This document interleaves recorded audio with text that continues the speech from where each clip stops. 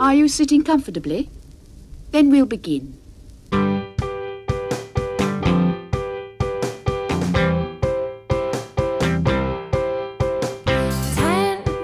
minutes left.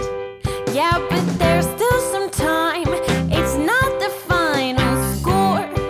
We need more than the numbers we're given. Show us you live and breathe the game. You're more than a name. That's what we came for. We can bring you more than the score. Every story. Let's take this thing off of the field into the real world,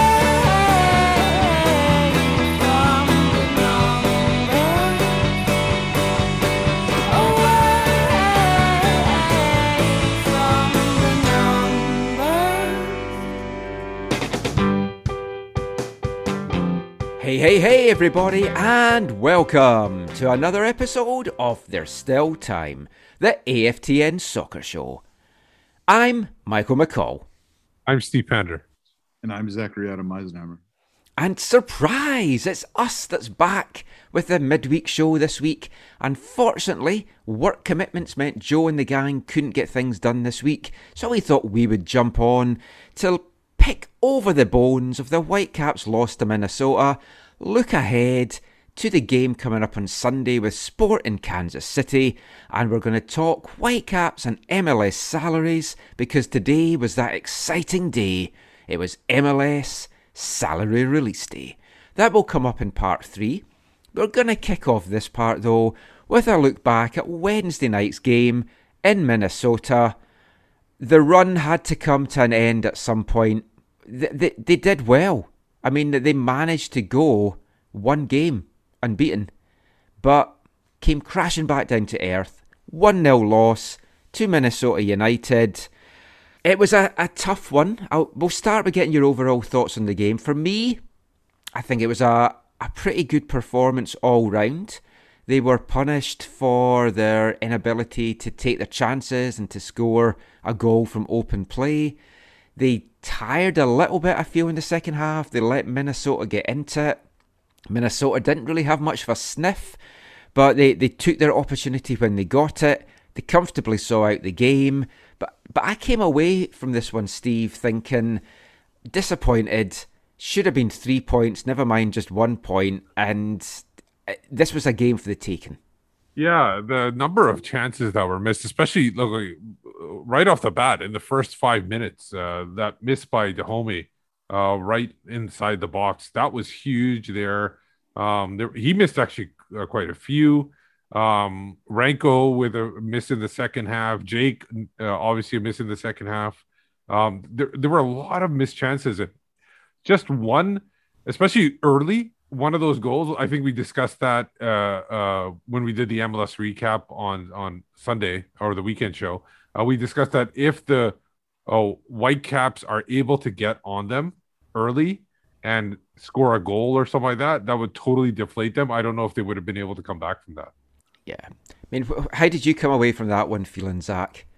Well, like the usual preview, reflection and preview show guys, my ability to watch this live was prohibited by work. So I watched parts of it later.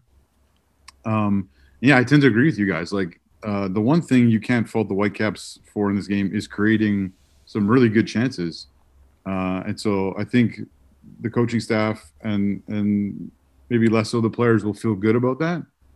But the fact that they didn't score and that it's now 5 games or whatever of not being able to score from the run of play. Yep. That like it's becomes a monkey on the back that maybe gets heavier and heavier the longer time goes on. But again, that's just it. The longer it does go on, that's the talking point. That's the narrative that everyone's going to bring up to them. Yeah, and we know like the Whitecaps in general don't like any kind of negative narrative, so they're going to do everything they can to shy away from that. But it is going to follow them until they break that. But again, I think there's a few negatives to take away from the game, but there are some encouraging signs as well. Yeah, I think for a game that they've lost, there's certainly a lot of positives to come away from it. We'll hear a little bit from MDS later. I mean, he said he felt this was the most complete game that the Whitecaps have played all season, and yet you can't really disagree with that. He said it's hard to be sitting there talking about positives, but being on the end of a 1-0 defeat. So, I mean, it's good that they're feeling like that, and it's good that they generated all these chances. We'll get into the meat, the bones of the game in a sec. I want to talk about the lineup to start with, because it led to a lot of chatter before the game, and it led to a lot of chatter after the game, because MDS made just one change for this one. Bruno Gaspar comes in for Jake Nerwinski. I was happy with a single change because I liked the lineup that was out there with who was most likely to come in. You look at the bench, I think, yeah, they lost, but performance-wise, I feel shows that was the right lineup. Yeah, I feel that. I mean, I personally would have liked to seen one or two more, but I saw you tweeting about this, Michael, and yeah, I don't disagree that it was. If you're gonna make some changes, probably the next game was, as you looked at them, was probably a better one to make more changes for, which we'll see if that happens or not. But yeah, again, I don't like, from the parts I saw, they did not look like they suffered from fatigue. They did not totally look like they suffered from, the new setup that they have in terms of, going, traveling and stuff. Yeah, because it's a tiring schedule. I mean, they're leaving at 8:30. Well, they're waking up and having breakfast at 8:30 in the morning, and then they're getting home at 1:50 the next morning. It's ridiculous. I know it's there. It's the same for all teams. I don't know why they don't just let teams have an overnight stay, but it's league mandated on distance and kickoff times. If they can get in and out the same day, that's what the league's wanting. But it's not ideal. But Mark said afterwards they didn't feel tired after the 3-hour flight. They had a bit of spring in their step when they were warming up. So they definitely weren't flat in that. No, first half. I mean, that's the thing. I criticised them. I asked Mark and the players about it after the last game about why you always starting flat in the first half. Can't knock them for that because they came out knowing that they wanted to get that early goal. That was one of the key things for it. What about you, Steve? What did you think of the lineup? Were you happy with just the one change? Yeah, I guess so. And after the in the post game, which obviously we'll hear in a second, MDS does make a point that they see them in training every day, and they can see if they're able to handle it. Obviously, we're thinking that maybe it's too much for them to play in that many games in a row, especially at the beginning of the season, because you might not be like in full fitness. You're still working on it, but maybe they realize they are. And so maybe, and it did show a little bit of the cramping. I don't know if that has to do with how many games they played in a week or the travel or whatever, but there definitely was cramping at the end of the game for some of the players. I mean, my big issue was more around team management, game management, substitutions, but we'll come to that later on. I'll talk a little bit more about rotational side of things when we're looking ahead to the Kansas City game as well. But one thing I will say is Mark DeSantis, and he told me that when we had a chat a while back now, he likes a settled lineup. That's what he did with San Francisco Deltas. And I know it's a different level because I was going back and forth a little bit with Ryan Burns about this. And Ryan made some good points. It's a different level. You've got a squad. Why don't you use it? But we'll cover some of those things later on. But he does like a settled lineup. And I did feel that this wasn't a game to make too many changes, especially defensively. So you made that one change. And maybe I would have, if I was going to make another change, I would maybe have brought someone in for Bikel. But Bikel ended up having a good game. As I said, I thought this was the more winnable of the two games. Stuart Kerr, the current Minnesota United goalkeeper coach, former Whitecaps goalkeeping coach, was on Twitter trolling me a little bit after the game just to point out that maybe it wasn't the easiest of the two games because they came away with the win, so fair play. His goalkeeping change did well. We talked about that in the build-up to this, Steve, when we did the recap on Sunday. I thought Dane Sinclair would get dropped by Minnesota. And he did. He did. And like Adrian Heath talked afterwards, that the reason being, sometimes you just need a different voice back there. Yeah. And he said not a knock on Dane, but bringing in that experienced guy, bringing in that different voice, just adds a different dynamic. So it kind of worked. But I think I feel like I don't feel like Tyler and maybe the organization definitely wasn't there because I didn't notice any improved organization in what there was because they Definitely Whitecaps not had in their chances. the opening spell, yeah. And then on top of that, I don't feel like he made any spectacular saves. I thought he was in the right position, but there wasn't anything where his goalkeeping made a difference. Let's delve into how the game started then. So, I mean, the Whitecaps were on the front foot. Minnesota, I thought, looked terrible in that opening half hour. They were all over the place. You talked about their lack of organisation, Steve. I mean, it was very, very evident. You had Dahomey had that great chance 5 minutes in that we touched on. Fired over after some good work from Caicedo. Cava had 2 headers in the space of a minute. One went wide. One was saved by Miller. At that point, I thought, I'm feeling pretty comfortable about this. There was a few other half chances for the Whitecaps. Minnesota looked all over the place. Then the Whitecaps just let them get into the game in the last 10 minutes of that first half. But Cava, the one that went wide, you kind of want him to hit the target with that. The one that he did get on target, I mean, it was a good header, but you want to try and direct it anywhere else than where he did. Do you feel he should have done better with that? Do you feel Dahomey should have done better with the chance that he had? Because that was a bit of a sitter. You want to get that on target. Yeah, I felt like both of them will feel they could have done better. I think Dahomey is in good attacking form, not just because of his goals, but just his play in general. And I think he'll have a bit of a sleepless night, or he had a bit of a sleepless night last night, thinking about how he could have changed the course of the game so early on. Cava, I think he'll wish he directed the first header better, and the second header I think he'll wish was not just directionally better, but even more powerful as well. The first one, the power was good, but the direction was just hat off. He won them both well, so I mean that's also a promise inside as well. All three really encouraging plays. But Minnesota, we seem to let them back into it, Steve. Like Reynoso had a couple of efforts. They finished the half with a spring in their step, and then they started the second half continuing with that. And I think that was one of the big game-changing moments. Obviously, the winning goal was, but to let them get back into it and get that bit of confidence, that early goal, if we had popped that away, this was a team mentally, I think, would have crumbled. And Adrian Heath kind of touched on that after the game, that they were fighting for everything, and it wasn't pretty at times, and they didn't do everything right, but they came away with a win. So for them, it's great. It kickstarts their season, but it could have been oh so different if one of those chances had just been popped away. Yeah, for sure, and I totally agree with the a slight deviation from the shot or whatever, that goal goes in any point before they get their goal, and I think it's a totally different game. I think they would have hung their heads, like I said earlier, and it's they're right now, they were a fragile team, and I think they still are. I think they're while they're happy that they got the win, I think they feel very lucky that the Whitecaps didn't score a goal. I think that's just going to be the missed chances is the biggest story of this game, and I think we're just going to keep talking about that every over again.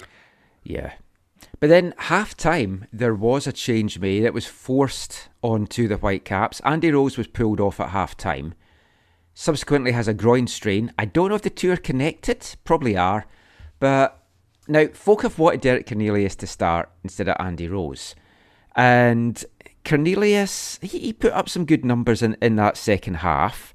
He had 1 tackle, 2 interceptions, a blocked shot, a shot of his own, 7 clearances. So, I mean, good numbers in 45 minutes. He got a good rating, 6.7 on who scored. So, I mean, they were good numbers on paper. But I was surprised when I read that. That was Alex from Between the Sticks that put that together and tweeted that out. The eye test for me was that as soon as Rose went off, we were not as solid defensively. Now, it might be that Minnesota turned that up a little bit, Zach, but it felt that they were worse with Cornelius back there. Yeah, I mean, the game was different in the second half, and some of Minnesota's changes obviously impacted that. We can talk about that in a moment, but yeah, I don't think some of those positive numbers from DC are really in line with some of the eye test of it. As I was, I didn't watch the game live, but I saw some comments and stuff, and one of the comments I saw before I saw anything, even before I knew the score or whatever, was a question over his marking in the game. And as I was going through the game, I was like, the biggest chances for Minnesota in that half, including the goal, on all of them, he looks a little bit out of place for who he's supposed to be marking, and in particularly the space he was allowing between himself and the players he was supposed to be covering. What about yourself, Steve? There was some communication issues, I feel, a little bit as well, which is understandable when you've not been playing with the guys.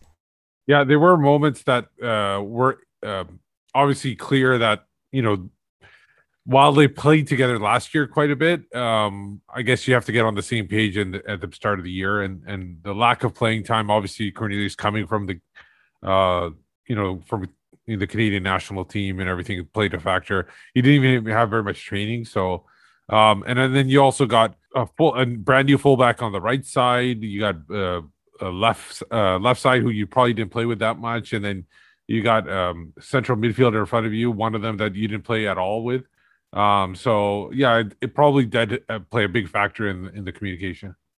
Well, maybe we may as well just talk about the goal then, Zach, as well, and touch on something else as well. So, like, Minnesota had brought on Ramon Abia, and that was like one of the big changes. 65th minute he came on. 7 minutes later he heads home the only goal of the game. But he was unchallenged. He rose between two Whitecap guys. I don't know where it broke down. There's a lot of fault to go around. It was poor defending, poor communication, poor positioning. I don't know where you start with it. Yeah, it just looked like the marking was like I think there's three specific chances that I was looking at for Minnesota in that second half, including the goal, where the spacing on the marking was just really off, particularly from Derek, which again, might be down to communication or his rustiness. Which, I mean, I have to hold up my hand and say that Andy Rose has really done like this points to what Andy Rose has contributed. I know we're going to talk about salaries later and stuff, but it shows what a significant role. And as much as I would way rather see Derek Cornelius playing with Ranko at this time, I don't think. I mean, it's going to be hard for Mark to not use Andy Rose if he's fit. Yeah, that's the big if, because I guess we'll find out after this comes out how bad this groin strain is. But I mean, Steve, that's the thing. Like, Andy Rose, folk are like, he's not a centre-back, he shouldn't be the starting centre-back. And then you see it different when he's not there. Apart from the experience that he brings to help talk Ranko through stuff, it's the organisational skills that he has. And he's made mistakes as well. Like, let's not say he's been playing great, but that's what I was gonna say. Like, the organizational skills are good, but I don't want to say athletic ability, but the Cornelius is way more athletic as center back. That's the thing. He provides. Like, if I'm not mistaken, he's the one when Cavallini got sent in almost all alone. That was a pass from Cornelius. From the back line, if I'm not mistaken. I could be wrong on that. No, I think you might be right. Yeah, so that's the kind of center back play that MDS wants. Somebody that can handle the ball, somebody who could distribute the ball from the back line, and that was a perfect pass. So I understand that you want and this could all be like just one simple mistake by Cornelius that he got caught with cement feet because he hadn't been playing that much. And once he gets into the games more, that gets corrected, because I don't see that normally from Cornelius. That's the one thing you don't see him like on the deck when the ball's in the air. Well, he was good when he was away with Canada with the under-23s. So, I mean, he put in a good show in there.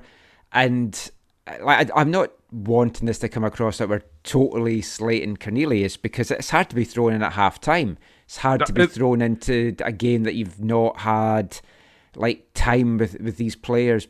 It's this vicious circle of you need to play to get comfortable, but sometimes you just get thrown in.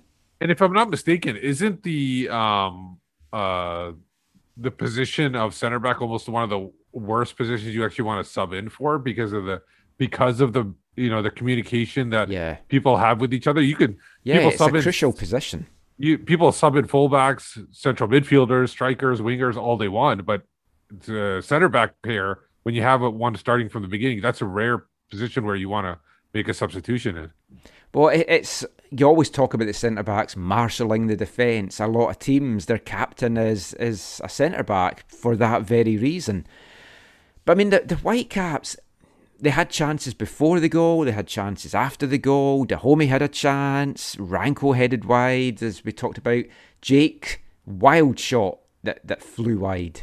Did they have that many chances after the goal? I felt Not Jake a was the lot only real after. significant one. Yeah. Cava's chance, I can't remember now, was that before the goal or after the goal? I didn't write that one down. I think before, but I could be wrong. But that was one where that was one where he looked tired. He looked like his legs had gone. He got pulled back a little bit too on Yeah, the play. he did. I mean, they closed him down well. They did well defensively, and there was a little tug that you could maybe have looked at. But yeah, after the goals, Minnesota, they felt comfortable, and it didn't feel that we were out of it. I didn't feel confident we were going to win it, but there was this nagging thing that I think we could maybe still sneak a goal here. But on the whole, Minnesota kind of comfortably saw out the game. Yeah, I think so.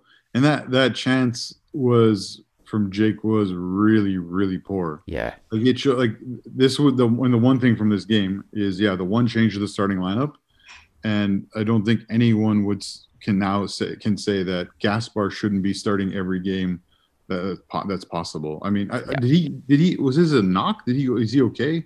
It's just cramping. Yeah, I don't think it's a bad injury, but I guess it's something to keep an eye on, especially when you go into what's going to be a hot Kansas City, I would imagine, on Sunday morning, which will be like early afternoon there. The thing is with Gaspar, I feel like if he was in that position where Jake was, that would have been a finished shot. Like he has the ability to do that, to take that shot, because when he was running around in that first half in those opening minutes, he looked like it was a totally different thing.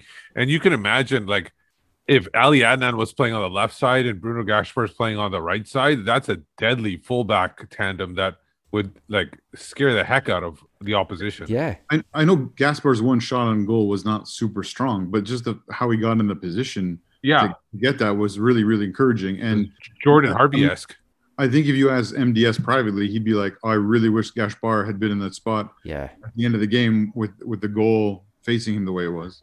Well, that's our thoughts on the game. Let's hear a little bit of audio now from after the match from both head coaches. First of all, we'll just hear a little bit from Minnesota United's Adrian Heath.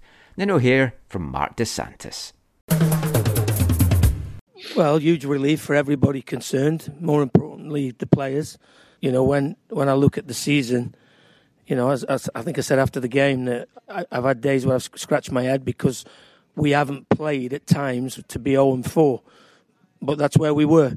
And I know how pressure starts to build on players, on the coaches, on the manager, even the supporters. They feel that, you know, you could feel the relief for the supporters at the end. So I'm pleased for all of them. But I did say to the guys after, I thought we did all the ugly things that nobody ever sees better than we've done at any stage. Clear the lines, put a foot through it, and then we'll debate whether it was a good decision or not after. We haven't beat ourselves, and a couple of occasions, you know, Ty's come up with a couple of good saves, which we expected. Adrian, what were you hoping to get goalkeeper change, and what did you end up getting? Well, sometimes it's not about form, it's about doing something different that has a different response from the people in front of you. And obviously the change of voice sometimes helps and maybe refocuses the guys in front of you. You know, I said to you the other day that, you know, I think he's played 20 games or 21, did somebody say, consecutively, Dane. And maybe 2 or 3 of the goals could be his, but that's the same with all goalkeepers. So, you know, I don't want to say that was the big catalyst of all the change. But Tyler's done really well. He's come back from his injuries really well. You know, that's a testimony to the work that he did, his rehab after, you know, which was a major operation. we deserved more from this game. But again, what I told the guys, if in moments that you lose games, lose like this, lose where you fought, lose where you created, lose where you tried everything. And that's what we did tonight. And like you said, you guys created quite a few offensive chances, big chances. It also seemed like they had responded to some of those things that you pointed out before about, putting in crosses earlier, turning things around in transition. How do you feel about the way you guys played? I feel it sucks for me, JJ, to speak about so many positive things in a 1-0 loss. But I told the guys they have to have their head up because there was so many good things. There was a lot of positive things. We played a good away game. It was good for the fans. It was, like you said, the two teams that wanted to win. I thought it could have been a game with more goals, because there was chances created. But again, look, it's those nights where those chances don't go in. When I'm going to look at them, I know of some that are now getting into my head that I don't know how we didn't score. So it's like that. There's nights like that. Since the first game of the season, haven't made many changes. Obviously hard to move a winning lineup, but with the travel, some of the injuries starting to pile up, do you worry some of your guys are going to burn out? And are you considering making changes for the Kansas game as a result of that? No, burnout, they don't, because I know people from the outside, they want to see more players. It's fun to see new players, but we're with them every day, and they felt extremely well to play this game. We came out of a flight of almost 3 hours. A couple of hours later, came straight to the stadium, and we were fresh. We were running. We were creating. It burns out if the lineup, there's never rotation, and we're in the 20th game. But these guys were 4 months waiting to play, and now we play 5 league games. It's the first time we play a midweek game. We never lost this game because of a physical aspect. Now, for sure, that we need to evaluate things very well coming up this game on Sunday. That's for sure. He's the gaffer. You can try it on with him. He's the gaffer. Even when he's on a limb. He's the gaffer. When his back's against the wall, has the answer to it all. He's the gaffer. So both the gaffers there giving their thoughts on Minnesota's 1-0 win over Vancouver on Wednesday night. It was a loss that dropped Vancouver to 5th in the West. Minnesota is still bottom on goal difference, but it'll be a big confidence booster for them going forward. They really, really needed to get this one because the pressure that would have been on them from 5 straight defeats would have been massive. MDS said after the game, "I told the guys on the field, if the Whitecaps are going to lose games, lose like this. Lose where you've created, where you've fought, where you've been exciting to watch. Fair. I'd rather, though, that they win and play horrible, but that's just me. But yeah, if you are going to lose a game, at least come away with it feeling positive about the performance. And I think on the whole, I think most folk have. But that there are some things to dig into. And one of them is the substitutions. I kind of feel it was the subs in part that kind of sunk the Whitecaps a little bit and kind of killed the momentum and changed the game, obviously along with their inability to score from open play. So Abia came on in the 65th minute, changed the game. One thing we should say about his goal as well, when he scored, he lifted his top up to reveal a t-shirt which was of his brother who had taken his own life last year for depression. And he got booked for it, and the referee was being criticised, etc., etc. Now, afterwards, apparently you could see the referee saying he didn't know because they were having a discussion.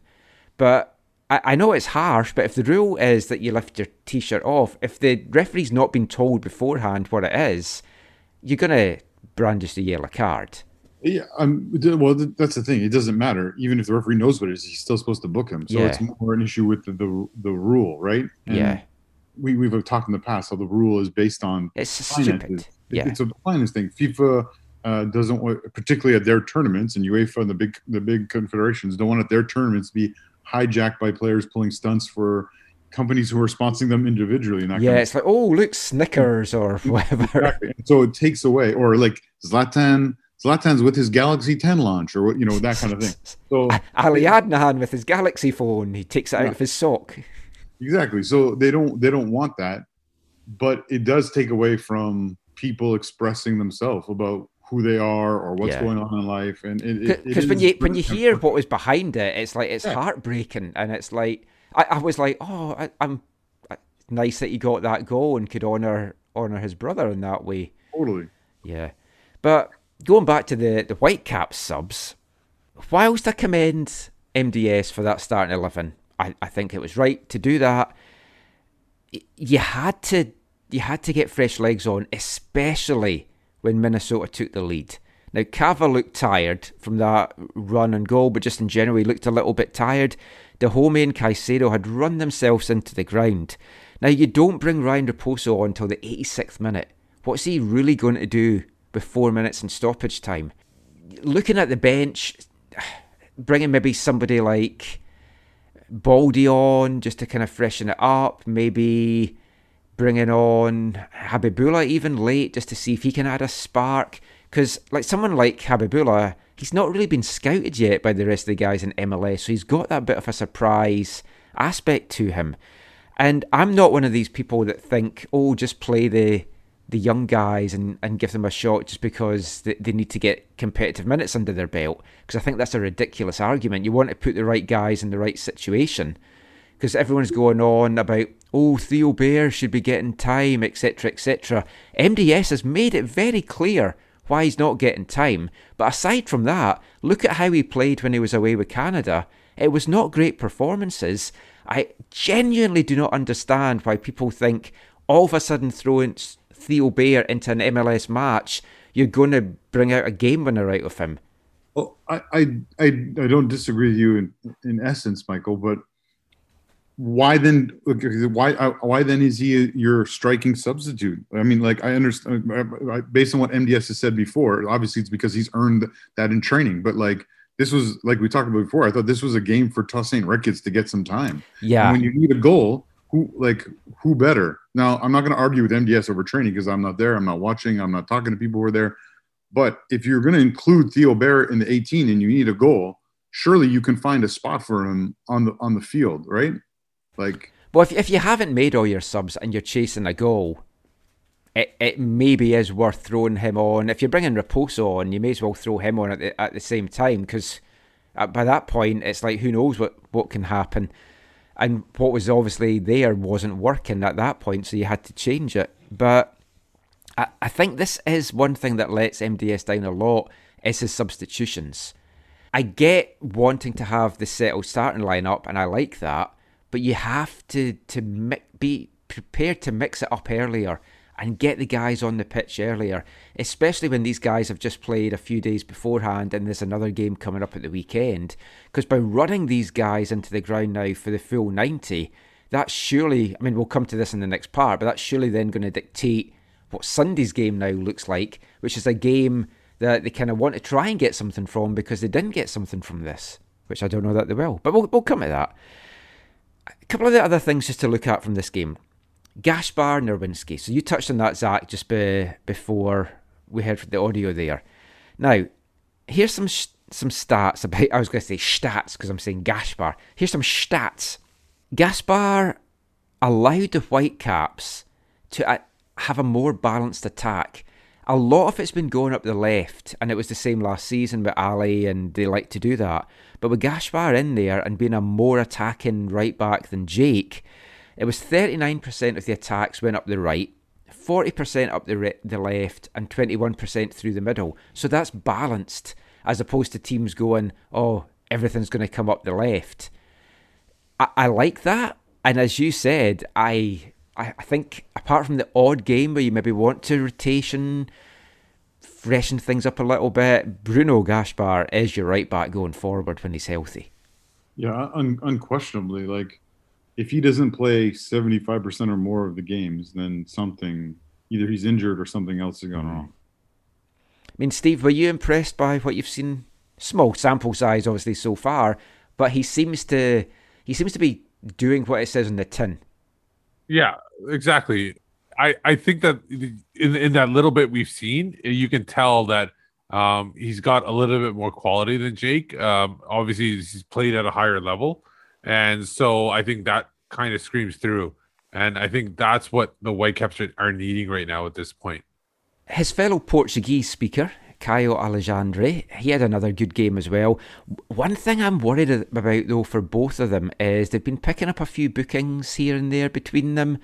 Both got booked in that game against Minnesota.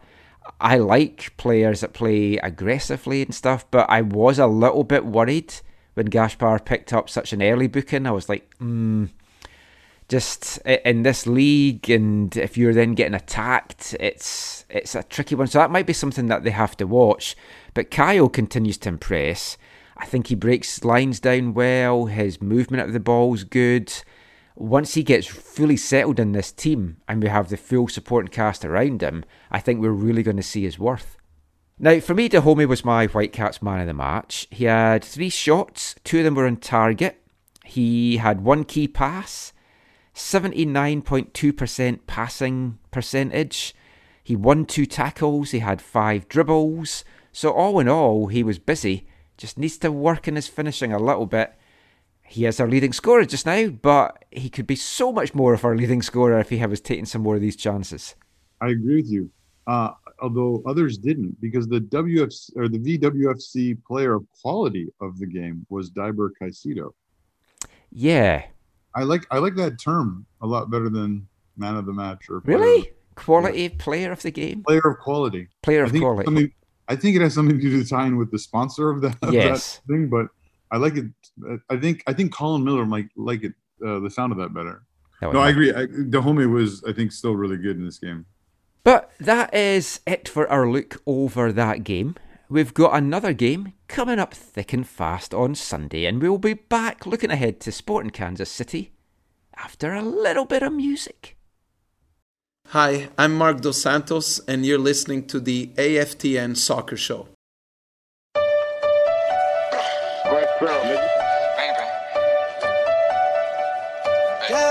You need to stay up out the streets if you can't take the heat. You need to stay up out the streets if you can't take the heat. Cause it get cold like Minnesota. Cold like Minnesota. Cold like Minnesota. Cold like Minnesota. Need to stay up out the streets if you can't take the heat. You need to stay up out the streets if you can't take the heat.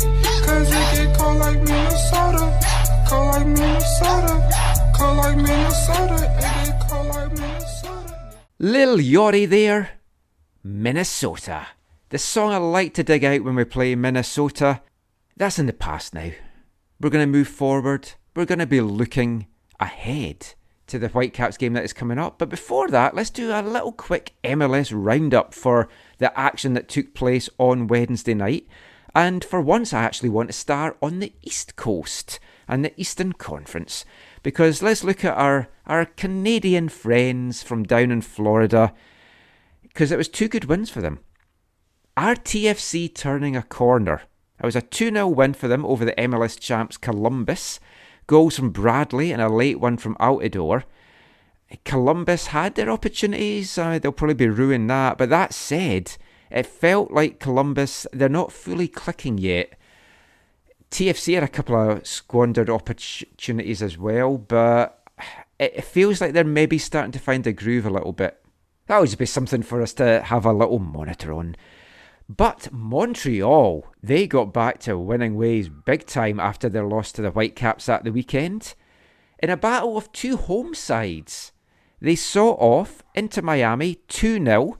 And let's say, Inter Miami looked terrible at times in this one. Bjorn Johnson got his first MLS goals, 2 of them in fact in the 14th and the 25th minute. Eric Hurtado, God bless him, through and goal in the second half, could have put the game to bed. His control let him down. I know that could shock everybody, but he squanders a really good chance for Montreal. James Pantemis got the start for Montreal in this one, kept a clean sheet. Montreal dominated this game. They had 11 shots to Miami's 6, 4 shots on goal to Miami's 1. and it was a win that moved Montreal to the top of the East. Was the Higuain brothers missing for this one as well? No. They were back. Yeah, one started, one came on at half time. One thing I want to say about the Montreal games, like I enjoy watching Montreal play the last couple of years, but I've been relying mainly on the highlights because their games are shown on TVA. Yeah. So most people here, you're only going to have that if you've got the French language package, and I don't know how big that is out west. Some of their games are on TSN. The next one this weekend against Atlanta, for example, it is on TSN. I just feel that with these games being shown on TVA, they should be available live on DAZN in English language. I don't see how that impacts anything, no pun intended, or influences anything, as maybe Steve would say. But I just wish we could see all three of the Canadian teams live. It's just, I find it very frustrating. Yeah, I agree with that. I think one of the reasons maybe it doesn't happen is because I think football is a game where, I don't know about you guys, but to me, it doesn't matter what language is on. If it's on, I'll watch it. You know, like it doesn't matter. Like, you know, sometimes it's almost better if you're watching it in the native language. Oh yeah, well, I was watching all those Faroe Islands games last year in Danish, and I was loving that. Yeah, so maybe that has something to do with it. It's a little bit different than, like, you know, it's not like you're trying to watch, you know, Friends from Spanish to English or vice versa or something, right? Like it's as in the TV show. Yeah. Oh yeah. You're not just sitting watching Friends speaking Spanish and trying to translate that into English. I don't know, you're very multicultural out there in the interior. But how were the highlights for that game? Were they? Because I listened to the highlights and it was kind of crazy there. Yeah, I was telling Steve about this earlier. Do you know who was doing the color commentary for the Miami local broadcast? Blake Price? Ray Hudson. Oh, yeah, that's his local. He lives down there. I did not know that. Oh, yeah. I don't know how his shtick plays out with the Floridians, because when Hurtado was through in goal and I missed it, he was like, Hurtado going through like a torpedo there. Yeah, no, I don't really like his commentary. I don't really appreciate it. Well, he's taken a lot of his shtick from a darts commentator in the UK, Sid Waddell. He's also a Geordie. They sound very similar. He basically stole his act and turned it into football over here. So I can take it or leave it. I do find it amusing watching those highlights. It was quite entertaining, I've got to say. But let's get on to the Western Conference, because we know the West is the best. And there was two other games to talk about in the West this Wednesday night. Seattle beat San Jose 1-0 in an eventful match between the top two in the Western Conference at the moment. Quakes thought they had got a penalty in the 17th minute when Toledo deemed that Nuhu had handled in the box. That was overruled by VAR. Seattle then went up the pitch and scored the only goal of the game, as it turned out. There was a scramble in the box. It broke to Christian Roldan. He fired it home. It was an entertaining game, as I think you'd expect between these two at the moment. Between them, the teams had 32 shots. Seattle had 17, but off that 17, they only got one on target, which was their goal. San Jose edged possession 60-40. They'll feel they should probably have done way better with the chances they created, the possession they had. And the closing minutes of this one was just crazy. Stephen Fry went off injured. I don't know if you guys have seen it. It looked a really, really bad injury. They haven't commented on it yet. They're going to do an update on Friday. I've read some of the comments from some of the Seattle media. There's concerns that it could be a really bad one, maybe even a season-ending one. And I know Steve will say I've always got these guys going as season-ending injuries. But basically, he went up for a ball with Shane O'Neill. He landed and he just twisted it really, really bad. His knee just looks totally gone. And then as soon as he hit the deck, he was pounding the deck. He was in a lot of pain. So, I mean, I wish my donut-eating friend all the very best. And, yeah, that looked a bad one. It forced Alex Roldan, though, to go between the sticks. And after that, Seattle had used all the subs, they couldn't bring anyone else on. San Jose tried to bombard high balls into the box to test him. I think he made 3 saves in the end. San Jose couldn't get the breakthrough. It ends up extending Seattle's lead at the top to 4 points. Early days, but are they looking unstoppable in the West this year? Seattle, for me, I think they took it a little easy on San Jose because I think they realized it was a midweek game. And that's a scary thing about them because of the fact that they kind of seemed like they were in cruise control and they still won the game. San Jose had chances, but they weren't great chances. Basically, they seemed to be really into taking out the opposition goalkeeper, like you said, because they knocked Tim Fry and they kind of knocked into Roldan too at one point, where they just rolled him over. Yeah. The thing is, the weird thing is that it seems like you're right. It is a scary injury for Stephen Fry, only because that I didn't even get to see it. They didn't even show it. Yeah, they cut that out of the highlights. Yeah, and you expect them to show that in the highlights. It must be like, and I thought, oh boy, that must be serious. Because that was my first thought before I even read anything about it. Because I saw Roldan in the net, and I go, where did that happen? And then I had to rewind the highlights and see what exactly happened. So yeah, I watched the first half live, and then I just watched the highlights after the game, and I was the same. I was like, what happened to Fry? Yeah, in those closing minutes, and then I went on the MLS site, and they've got it, and it's a horrible looking twist. It really is a bad looking one. Who are you going to celebrate with at the end of the year then? I don't know. I have decided that, assuming things aren't scary with any weird variants flying around, wherever the MLS Cup is this year, I think I'm going to go to it. So from saving up all the travel that you haven't done. Yes, pretty much. You're not really okay. Either that or I'll go back to the UK. I might try and do both, but I don't know. Are we taking the AFTN jet or? Oh, of course, yes. Right. I mean, if we're lucky, it'll be in Seattle, so we can just drive down. But what about you, Zach? How are you feeling about Seattle just now? It's very early, and obviously all that really matters in the grand scheme of things is who performs good in the playoffs. But they're looking good for a team that people thought might fade away a little bit this year. They've started very strong, and you have to think they're probably going to make some additions in the summer as well.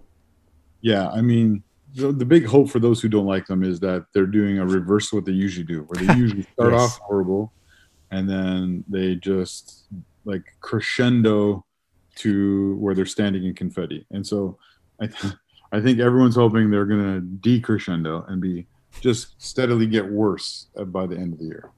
Now, the other game on Wednesday in the West, it's of big interest to Vancouver, as it's our next opponents. Sporting Kansas City headed to Texas, went down to a 1-0 loss to Houston Dynamo, somehow, because KC dominated at times in this. They dominated possession, 56-44, 16 shots to 5. They had 100 more passes. Houston got 1 shot on target in the whole game, which was their goal, and Urruti got it in the 56th minute. They should have probably got a second. Fafa Pico was through on goal, and it looks like he was trying to set up his teammate that was running in, but I think it was meant to be a shot and he just mishit it. In the end, it ended up being neither. But afterwards, I listened to Peter Vermees. I was going to put some of the audio in for Peter Vermees, but he didn't really address Sunday's game at all. Obviously not happy. Some of the questions he was getting asked as well wasn't great, but he basically put down their defeat to giving the ball away far too much. He said Houston gave the ball away as well, but we didn't punish them for it, whereas we gave the ball away and they punished us for it. He said that he didn't feel Houston did anything special, and it was all down to them just not performing at all. Johnny Russell went off with a groin injury in this one after 20 minutes, kind of nixing my hopes of chatting to him on this episode, so we'll see how bad that injury is. I think he might be out though for Sunday's game, which is good from a Whitecaps point of view, because he always seems to give us a bit of a torrid time. Steve, do you think he got injured just so he didn't have to talk to Michael? Possibly. That is possible. I had all my questions about Scotland and the Euros lined up, so I'll have to have to save that. But if it is a groin injury, that will probably definitely rule Russell out of the Euros for Scotland. He was borderline to make it anyway, just because of quarantine and travel and everything like that. So I think this will probably be the end of his Euros dream, which will be sad for him. But anyway, getting back to this game, because it's not the Johnny Russell show. I have pitched that, but Johnny hasn't replied to my phone calls.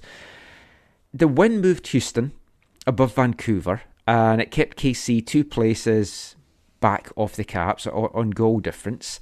But let's set up Sunday's game. It's an 11 o'clock in the morning kickoff Pacific time, so it's 1 p.m. local time. You want the Canadians to do well in this one because KC Stadium is going to be the home stadium for all 3 of Canada's group games at the Gold Cup, including their big one against the US. So we'll see how that goes. So this one, the teams are tied on 7 points. Both are 2-2-1 for the season. The Caps have scored 5 and conceded 4, which is the second best goals against in the West, incidentally. KC have scored 6 and conceded 7. It's going to be the 21st meeting in MLS between the 2 teams. KC have 11 wins. Caps have 5 wins, 4 draws. Caps have not done great down at KC though. The only meeting last season was that 0-0 draw at MLS's back that ended in the 3-1 penalty after extra time win for KC. Of course, we all remember that 6-0 horror show from April 2018. That was a definite low point in all the teams' meetings. How are you feeling heading into this one, guys?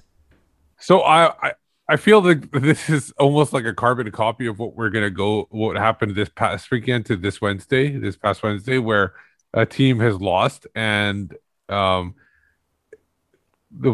would have been nice if the Kansas City won, so they weren't as low. And will they bounce back? Because Vancouver always seems to run into these teams that are on losing streaks, and then Vancouver seems to be the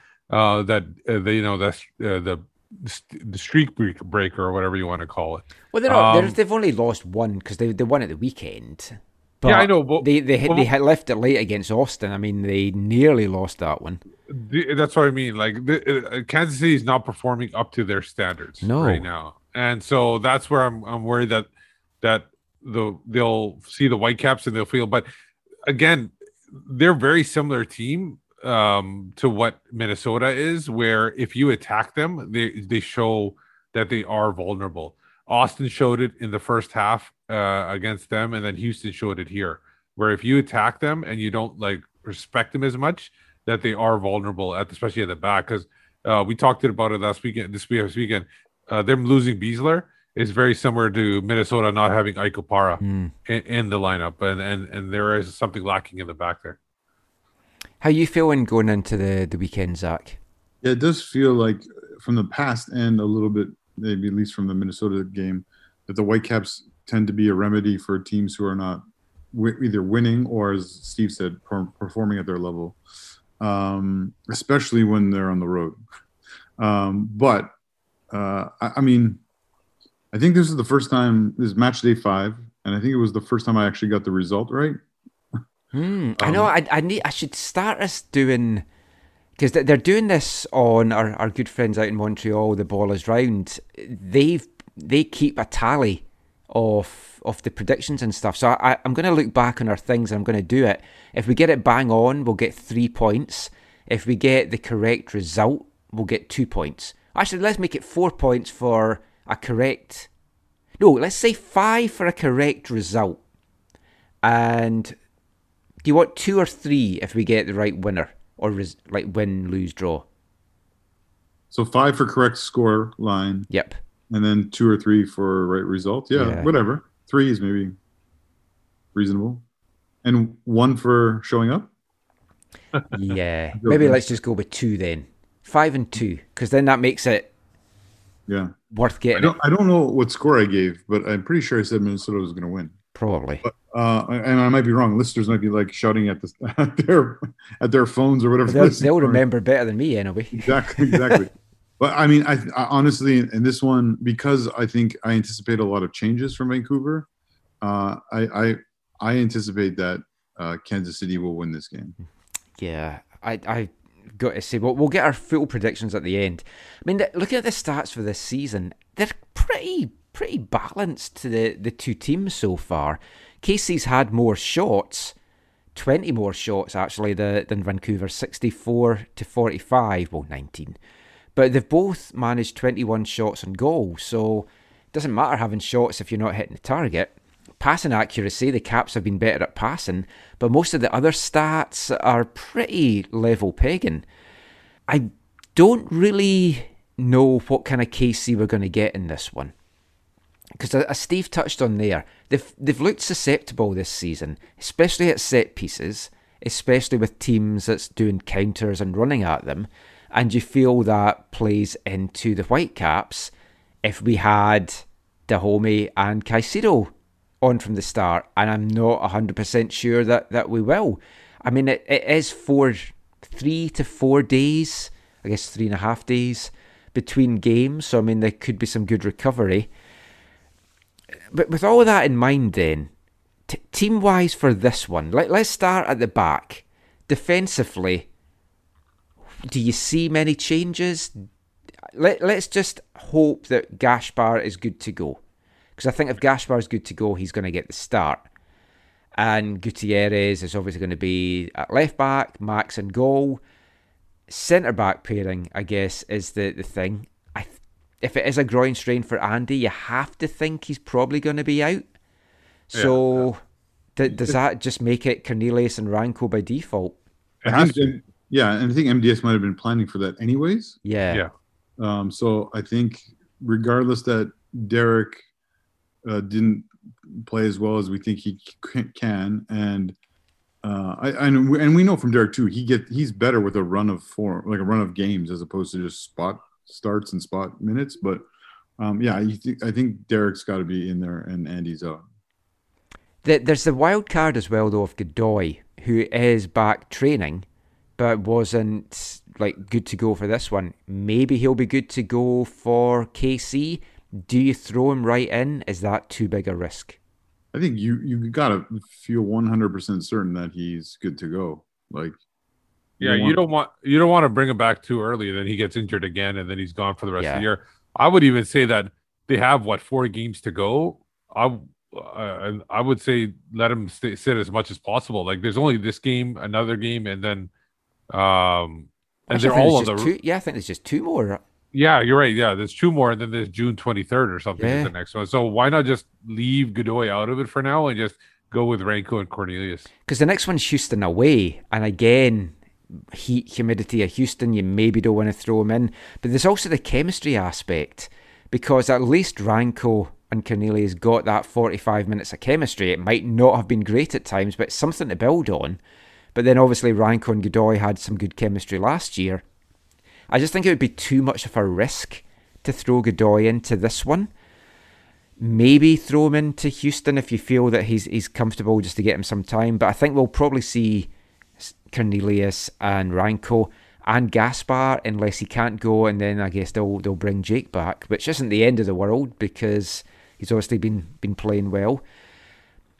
The midfield, so if we're assuming it's 4-4-2, because that's what Mark really wants to go with as the identity, what changes do you make? Because it needs to be some. That needs freshened up. I would go with Kyle, and then...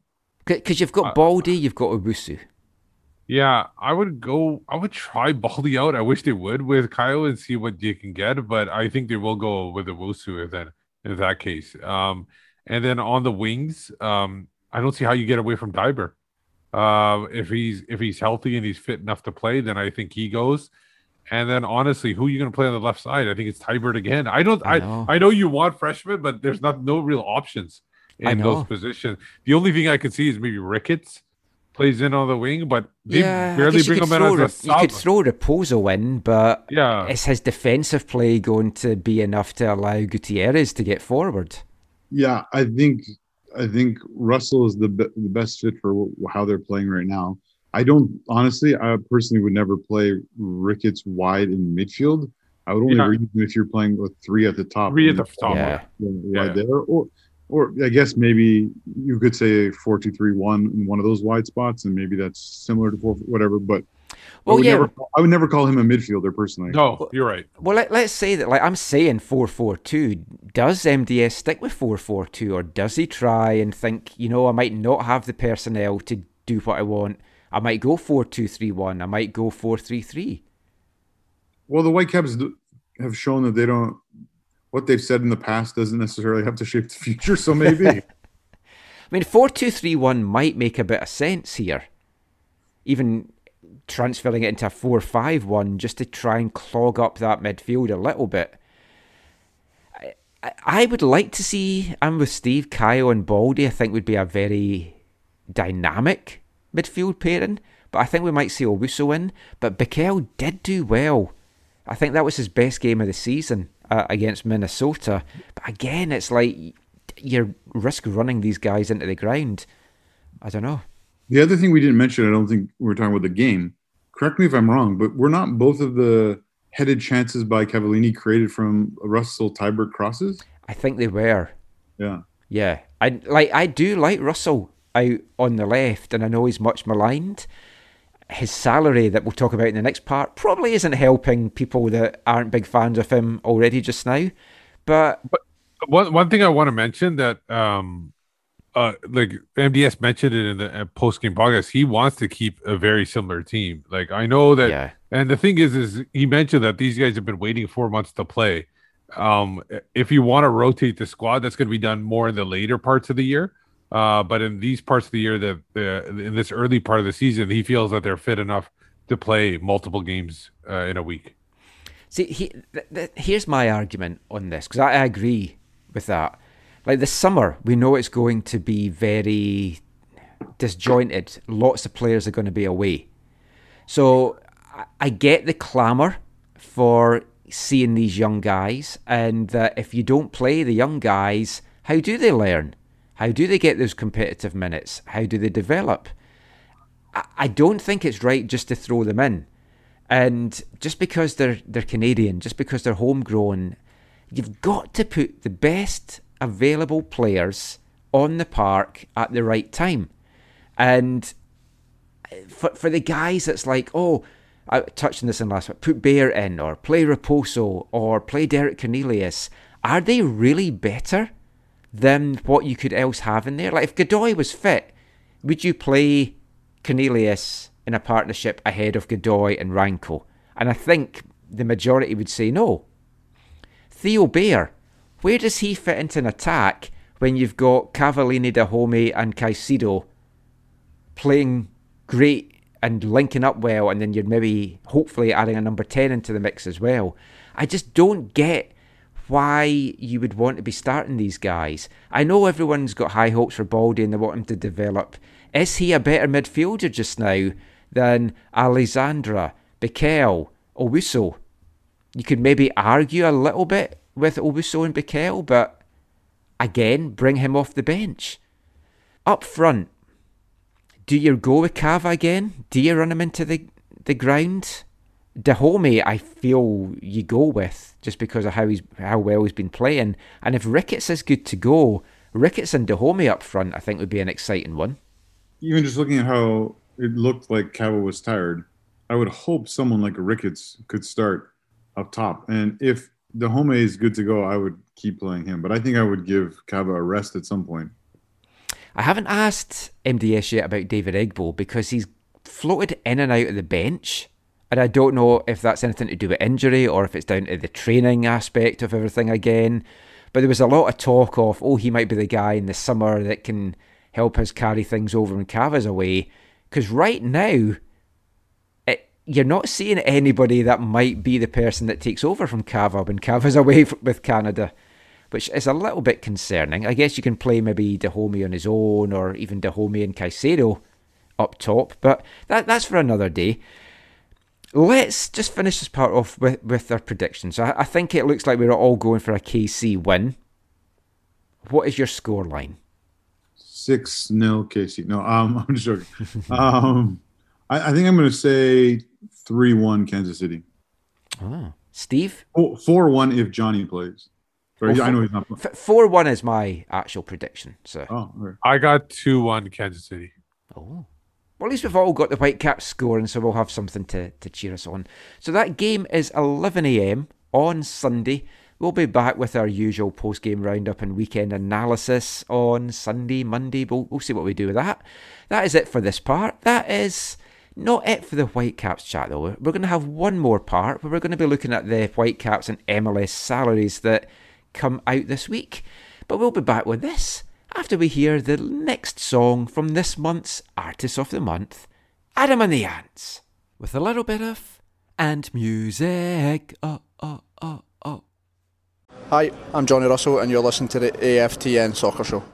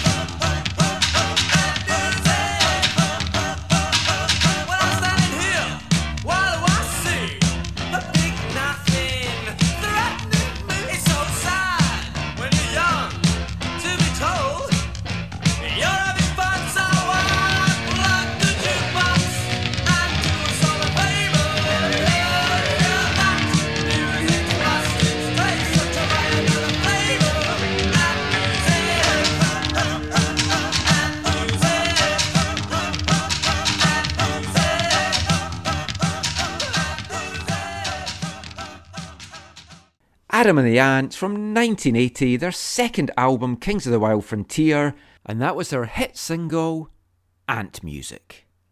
But we're going to be turning our attention away from the action on the pitch in this part. We're going to be looking at MLS salaries, Whitecaps salaries, after them not being announced in 2020, although they are now up on the MLSPA website. If you want to check that out, you can check out all the 2020 salaries. It was announced today, on Thursday, the Whitecaps salaries for 2021, the MLS salaries for 2021. It's that time of year where we all sit and we analyse what people are paid. I still don't really like it, even though I delve into all the things every year. It's good, I guess, to have the transparency, but it's still weird to me, just seeing what people are paid. It's just not something I'm used to from football. I know it's a big thing here in North America. I mean, what's your guys' take on it? Do you like it? Do you like seeing these? Well, I'm used to it. It's something that I'm used to. I like the NFL, NHL, NBA. They all show the salaries of the players, and rarely does anybody. I feel like in soccer, it comes up more where people are uncomfortable with it. In those sports, it's a common thing. Everybody knows how much everybody makes.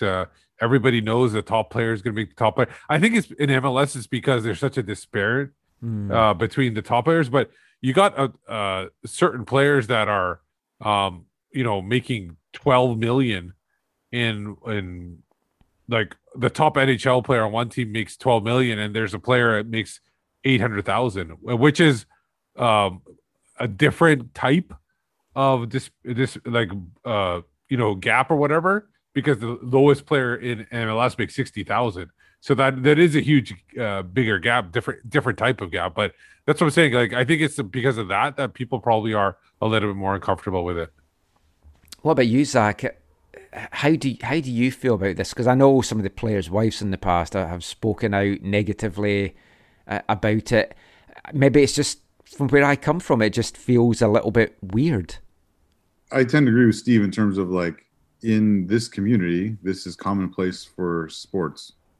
So in that sense, it's normal. In the world of football, it's like mostly like at most clubs, like you can look on Transfer Market and come to understand, or papers will report whatever. But like a lot of clubs, they don't.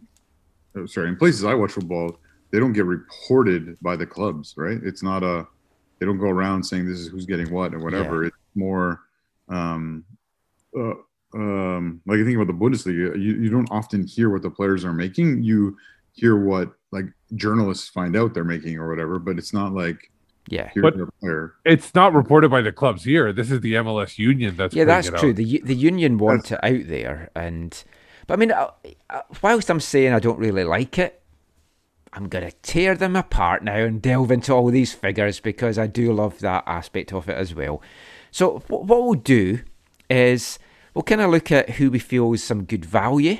We haven't discussed this, so it'll be interesting to see if we're all on the same page here. Who's bad value, if there's any sort of really ugly figures out there on the Whitecaps, and then we'll kind of look around the rest of the league as well. So the Whitecaps ranked bottom of salaries at 8.7 million. I know. No. I was surprised as well. Wait, what happened to that? I know you're being facetious, but I genuinely was surprised because of what they spent on transfer fees. I thought that would also then equate into salaries, and some of it might carry over into salaries and stuff like that. So I was surprised they were rock bottom. I genuinely was. What happened to Jeff Mallett, I believe it was, like, was it 2 years ago? Maybe, was it that long ago even? It might even be 3 when he's talking about being the top third. Yeah, moving back towards the top third. Like how are people not asking that at every opportunity? But they can move up. I mean, it's only been a day, but true. And it's like they didn't have any media availability today. Although JJ did speak to Axel, which will come in a second. But I mean, Steve, there is a possibility that they're going to move off the bottom if they get some additional pieces. Yeah, if that one player that they're looking at, whether it's 2 million, 3 million, whatever they're going to spend on them, that would bring them up into past $10 million. Well, I mean, for what I want to pay for Johnny Russell, that will take us into the top 5 of spending, I feel. And Scott Arfield doesn't come cheap either. Yeah, I don't think Johnny Russell would be Johnny Arfield. We've mutated them. No, Johnny Russell is not a number 10, so I wouldn't put him in that position. But I know what you're saying. I feel like if they do that, if they do hold on to that promise or that goal to bring that number 10 in, I think they will be in that position. And as you can see by this, how much each team is spending, it's not always a guarantee that you're gonna, if you spend the money, you're gonna get results. Yeah. This is early season, but there's a lot of teams that are high spending that are not getting results right now. Okay, but in general, when you look at a football club and their squad, the quality they have is reflected in what they're spending. In general, okay, don't get me wrong. There are exceptions on both. So there's ditches on both sides of that road. There's a lot of exceptions this year, so far. And now, obviously, you're talking about MLS. I'm talking about just in football in general. This is the league they play in. Yeah, sure. But here's the problem: when you look at the Whitecaps, and this is what I've said all along, and I've heard both you say at various points in the MLS tenure for the Whitecaps, is just how poorly it appears that they're using the mechanisms and the things that they can to build a roster. They don't have anyone who makes over 1.5 million to be a true DP. Their DPs are like TAM level players for other teams. And where are their TAM level players? After the 2 guys who are making over $1 million, the next is what, 500,000, which is just or just barely around the DP threshold. Yeah, that's correct. So where, unless, because I don't think these salaries are meant to hide the TAM and GAM that players are getting. No. So where the heck are the TAM players on the Vancouver Whitecaps? Well, what you've got to look at the moment is they've 2 DPs, so they've got a free DP spot. They can also bring in another young player with the mechanism as well. So I guess what you're looking at, the players that would maybe, I'm basing this on performance, not the quality of the player. So with how they've been playing just now, you'd maybe think the likes of Dahomey, Caicedo, Alexandre, and Gaspar those 4 could potentially be TAM players in the future. Just one quick comment about that. Gaspar's alone, right?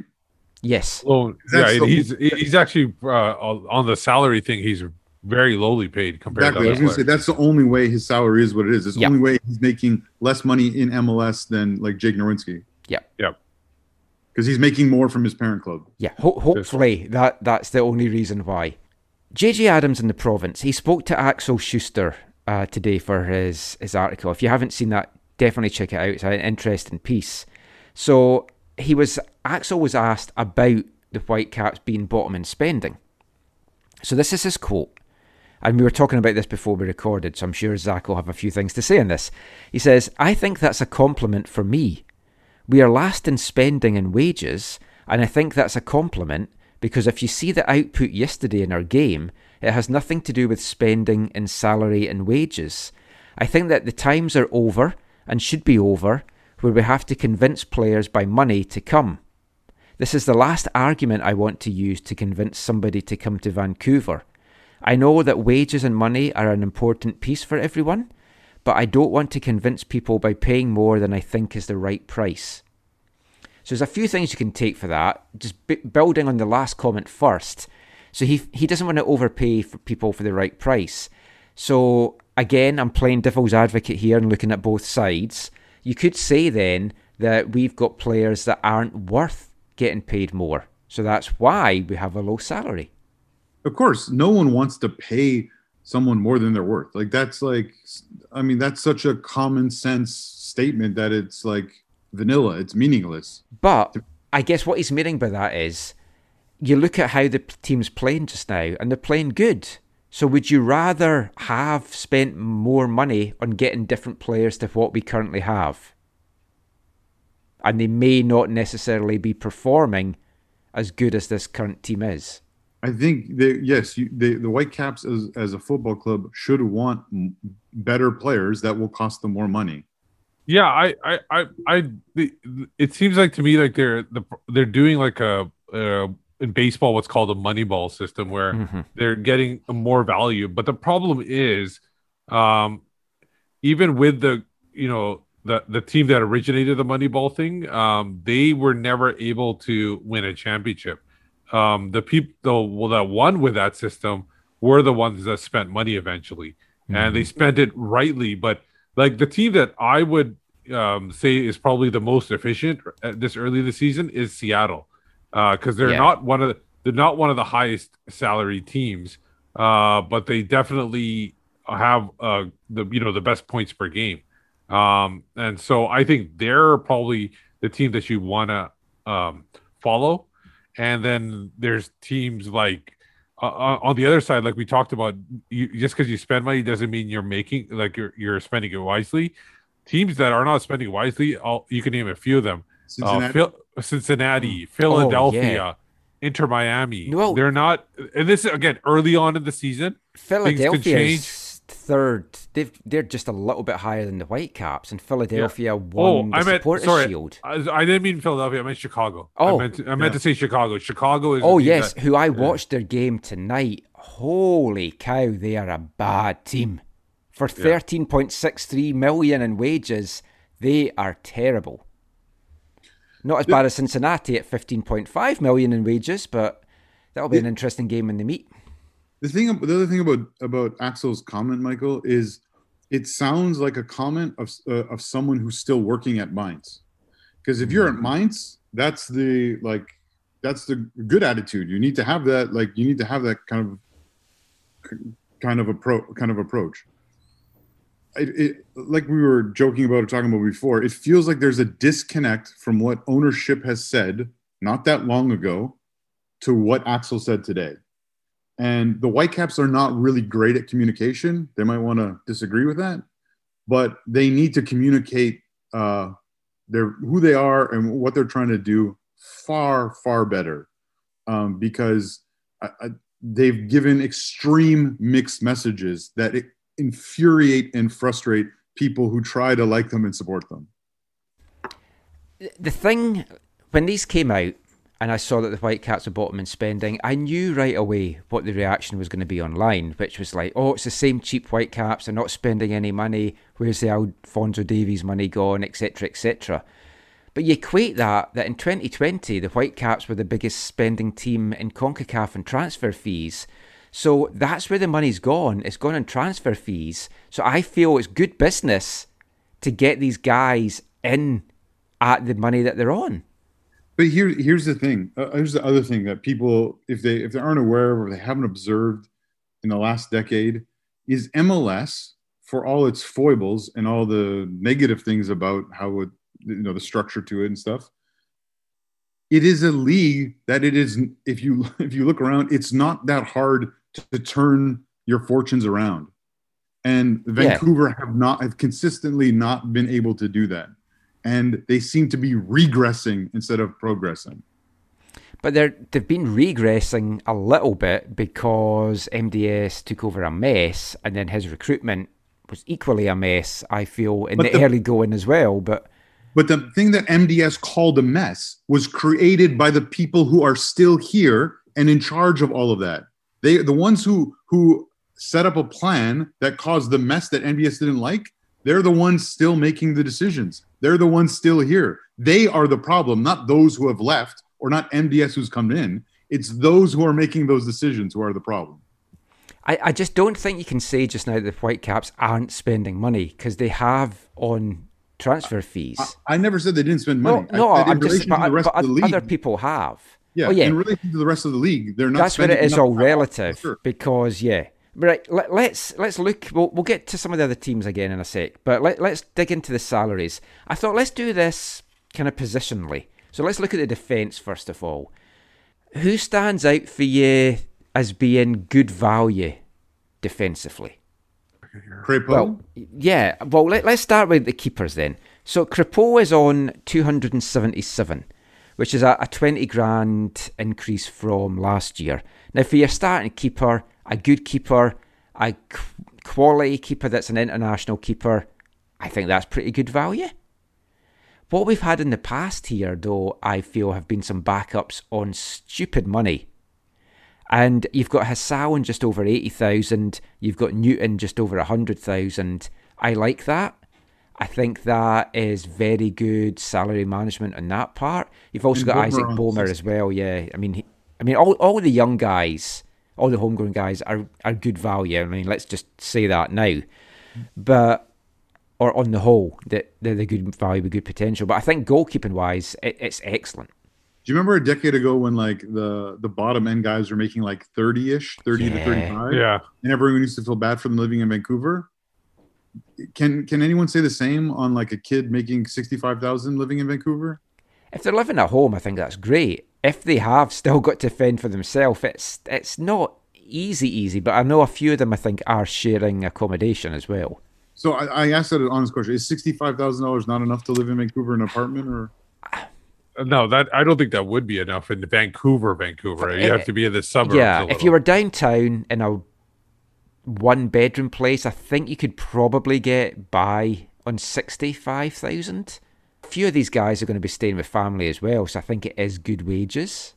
Now, it's a genuine question, but then you turn it to CPL and it's like, it's way better than someone from CPL because Victoria isn't that much cheaper than Vancouver, and those guys are basically on half or less. But also, I guess the other thing is you got to remember a guy like David Egbo, I'm guessing, he's probably living at the Monterey on a much cheaper rent than a normal person in Vancouver. So, and that could also be factored in as well with other little perks and stuff for folk that's living in that accommodation.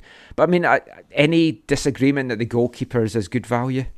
Yeah, no disagreements here. Right back. We'll just look at the two main ones. So you've got Gaspar on 233,333.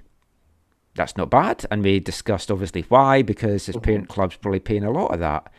No, his parent club's probably paying a lot above that. Oh yeah, so that's what I was meant to say. But then you've got Jake, who of course has signed a new deal. His salary last year to this year has gone up over 100,000. He's on 270,000, which for a domestic right back, that has not been producing what you want from a fullback, I think that's a high salary.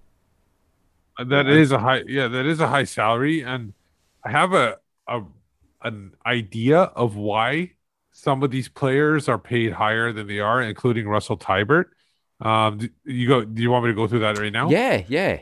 I think Be curious. I'm not even sure if they do have this. I know they have it in other leagues, but in other leagues they have what's called a MLS, a salary cap floor, where you have to spend a certain amount in minimum in order to fit with the CBA. I don't know if MLS has that in their records or not, whether that is the case. And if that's the case, maybe they gave guys like Russell Tybert an extra, what was it, 160 or something like that, if I'm not mistaken.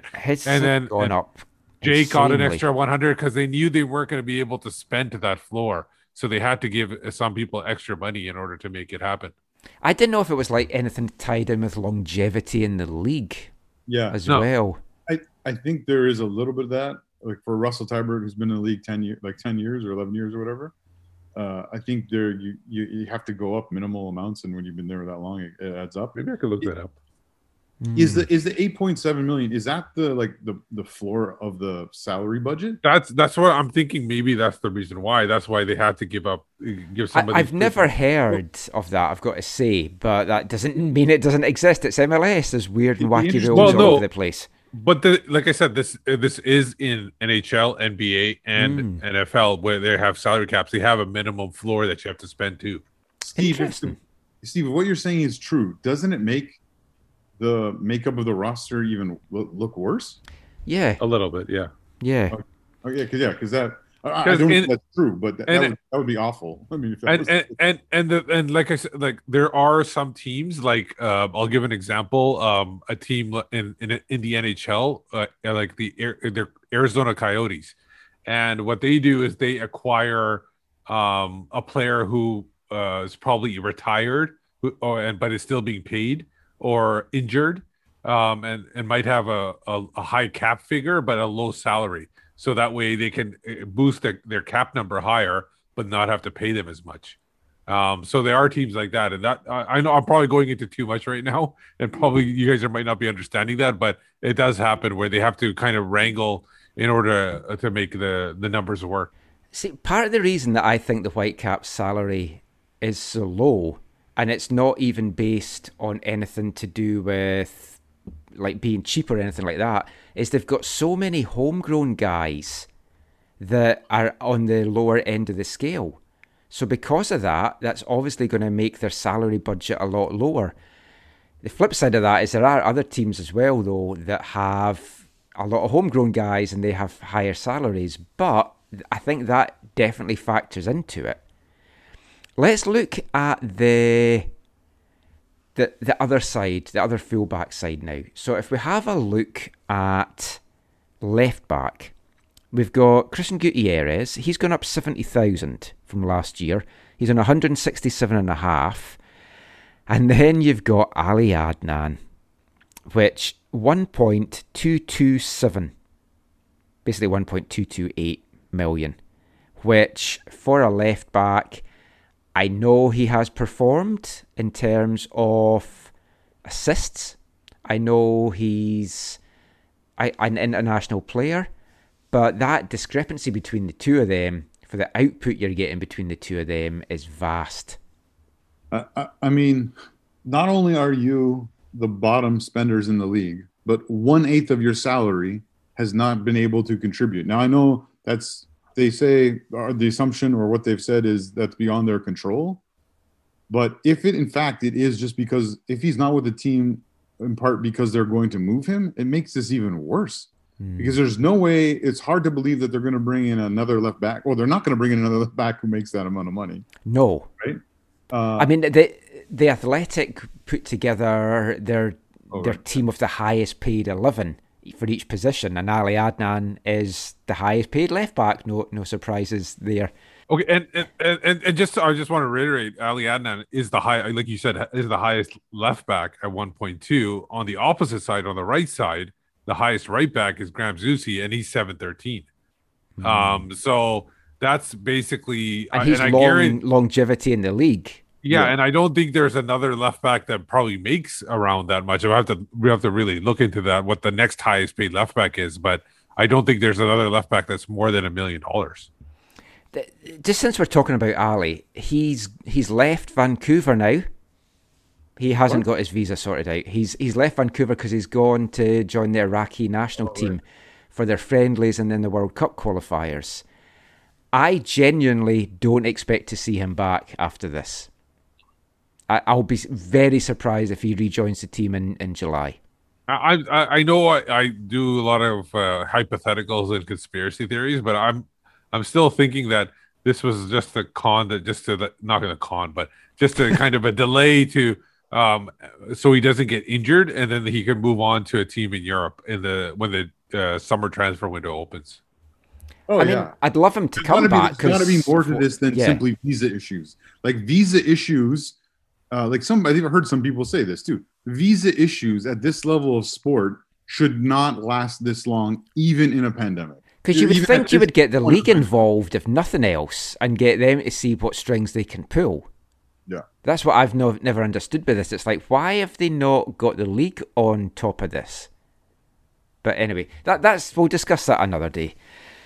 So that's obviously the left back situation. Now, the centre of the defence, that's another one where there's a few discrepancies. Let me get my paper back to our defensive side here.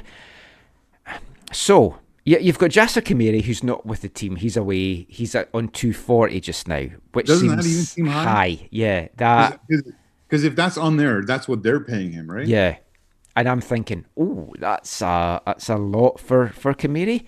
So you've got Eric Godoy, 450,000, can't seem to stay healthy, and that is an increase of 100,000 on last year. Then you've got Ranko, who's on the same as last year, 445,000. And then Cornelius, 139,000. So there's some big discrepancies there. Andy Rose, if we class him as a centre-back now, 132,000. So he's excellent value for what they're getting for him. Obviously, on top of that, he's going to have an additional salary for coaching duties with the academy and stuff like that. But yeah, I saw lots of people asking this in different places. Like, yeah, the money he's making from the Vancouver Whitecaps is not just this. This is only part of it. Because that's gone down 100,000 from last year. And obviously, they're trying to structure the best deal for him. And we know from talking to other players who were player coaches that the reason why your cap hit is so low is because they're paying you on the other side. Yeah, which is fine. I mean, it's great if you can do that. I think it's very clever salary management. But I mean, you've got Rose at 132, Cornelius at 139, and then a huge jump to Ranko and Godoy. So Ranko and Godoy are your starting centre backs if everyone's healthy on those numbers, surely. But then Cornelius, Canadian international, it's again big discrepancies. Ranko, it makes sense in some ways because he's come from Europe and you know what the salaries are like in Europe. Godoy's surprised me, but I do wonder if transfer fee plays a part of that. You know how sometimes they're built into the salaries and stuff. Yeah. But do you feel Ranko and Godoy at 450 basically each is high? Well, Ranko is now a permanent player, right? Yeah.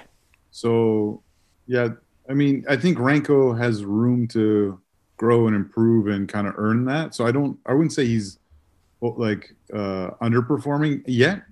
But Godoy, I think it's been long enough to say that he's not value for money just because of how much he's been injured. And well, that's the thing. Like, you've got him sitting injured on 450. You've got Ali sitting up in Vancouver on 1.3 million, basically. It's a lot of money sitting just twiddling their thumbs and not doing anything. So, I mean, hopefully we get Godoy back on the pitch soon. I mean, that's the main defensive things. Midfield. Now, I kind of split these into good, bad and ugly. So, you've got... The only one I've really got down as being super ugly, although you could maybe put Ali in at that as well, but is Russell Tyberts. We've touched on it already. 387,500 guaranteed salary. Last year was 220. Now, last year was the last year of his new deal, so he obviously signed a new contract. If I was getting a pay jump of 160,000, I'd be signing a new contract as well.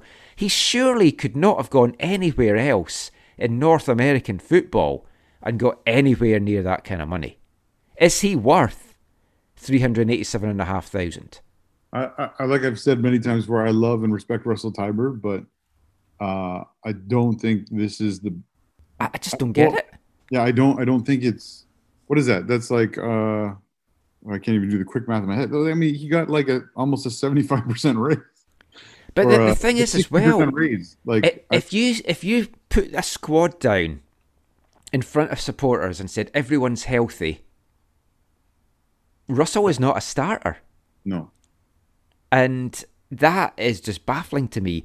Now, it could be longevity in the league. It could be parity because Bikel is basically on the same salary, 388. Owusu's on 400. So is it to keep all those guys round about the same salary? Kyle's come in at basically 540, just a little bit shy of that. Then you've got Baldy at 91,275. So the reason it doesn't make sense, Michael, is because it's a new deal. It's not like this is the last year of a deal and it went up, and that's the big year in the deal, which is sometimes it works that way, right? It either goes up or it declines depending on where you're at in your life of your contract. This is a first year of a new. I can't remember how many years now, but first year of a new deal, and so it just feels crazy. Like it crazy. It does feel high. Well, it also gives you a player that you're not going to be able to move. Oh, yeah. Because who's going to take him? No. Yeah, no one. But they've also set it up because they want him to be like one of the faces of the club, right? Yeah. Like, is he worn the armband every game, I think? Yeah. Yeah, I mean. But again, if everyone's healthy, and that includes Ali being here, Tiber does not start in this team. No. Oh, no. But the thing is, for me, is that Tiber being paid this much does not preclude them from adding other players. No, it seems weird. Value-wise, is probably not as high, but not as good. But they should still be able to add players. It's not like it's stopping them from adding more players. I totally agree with you, Steve. But if it was the only thing of the roster makeup that people were like, that's strange, it'd be not such a big deal. Okay, one thing that's kind of weird, or a little bit where the value isn't there. But there are so many of them that it. Yeah. And I want to stress just now, I don't grudge any of these guys getting the money they've got, the contract to get. Like, good luck to them. I'd love them all to get paid way more than they're currently getting, to be frank with you.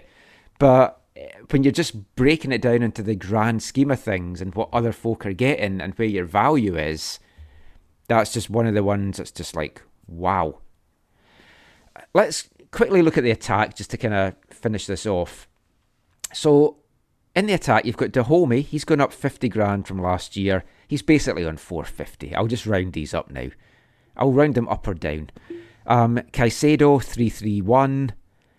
Then Cava, 1.362 million. Which I don't know that's value. For a guy on that salary, you need at least a 15-goal season from him. Yeah. 100% agree with that. Yeah, it is a little. The one thing I wanted to mention to you, and I actually wanted to bring it up during the Kansas City one. The thing, I think a lot of people were comparing Cavallini to Polito, and Polito has not had a good time in Kansas City, and it's been a year and a half now. Yeah, I mean, he had a bit of an injury, and he's kind of been in and out of the team. But when he has played, he has not looked sharp. Yeah, and everybody was saying Polito would have been obviously Polito was never going to come to Vancouver, but people were saying Polito would have been is the better option or more. And I don't even see the difference between the two yet. But I do agree that Cavallini, from what you're paying, especially with the transfer fee involved, he needs to be a 15, 16 goal scorer or create enough to get somebody to that 15 to 16. Yeah. Like if his play helps Dahomey get 15 to 16 and clearly you can see it in the play, then I say then it's worth it. Oh, yeah. Yeah, but you have to have that output from him, Zach. Yeah, in principle, I don't disagree with what you guys are saying.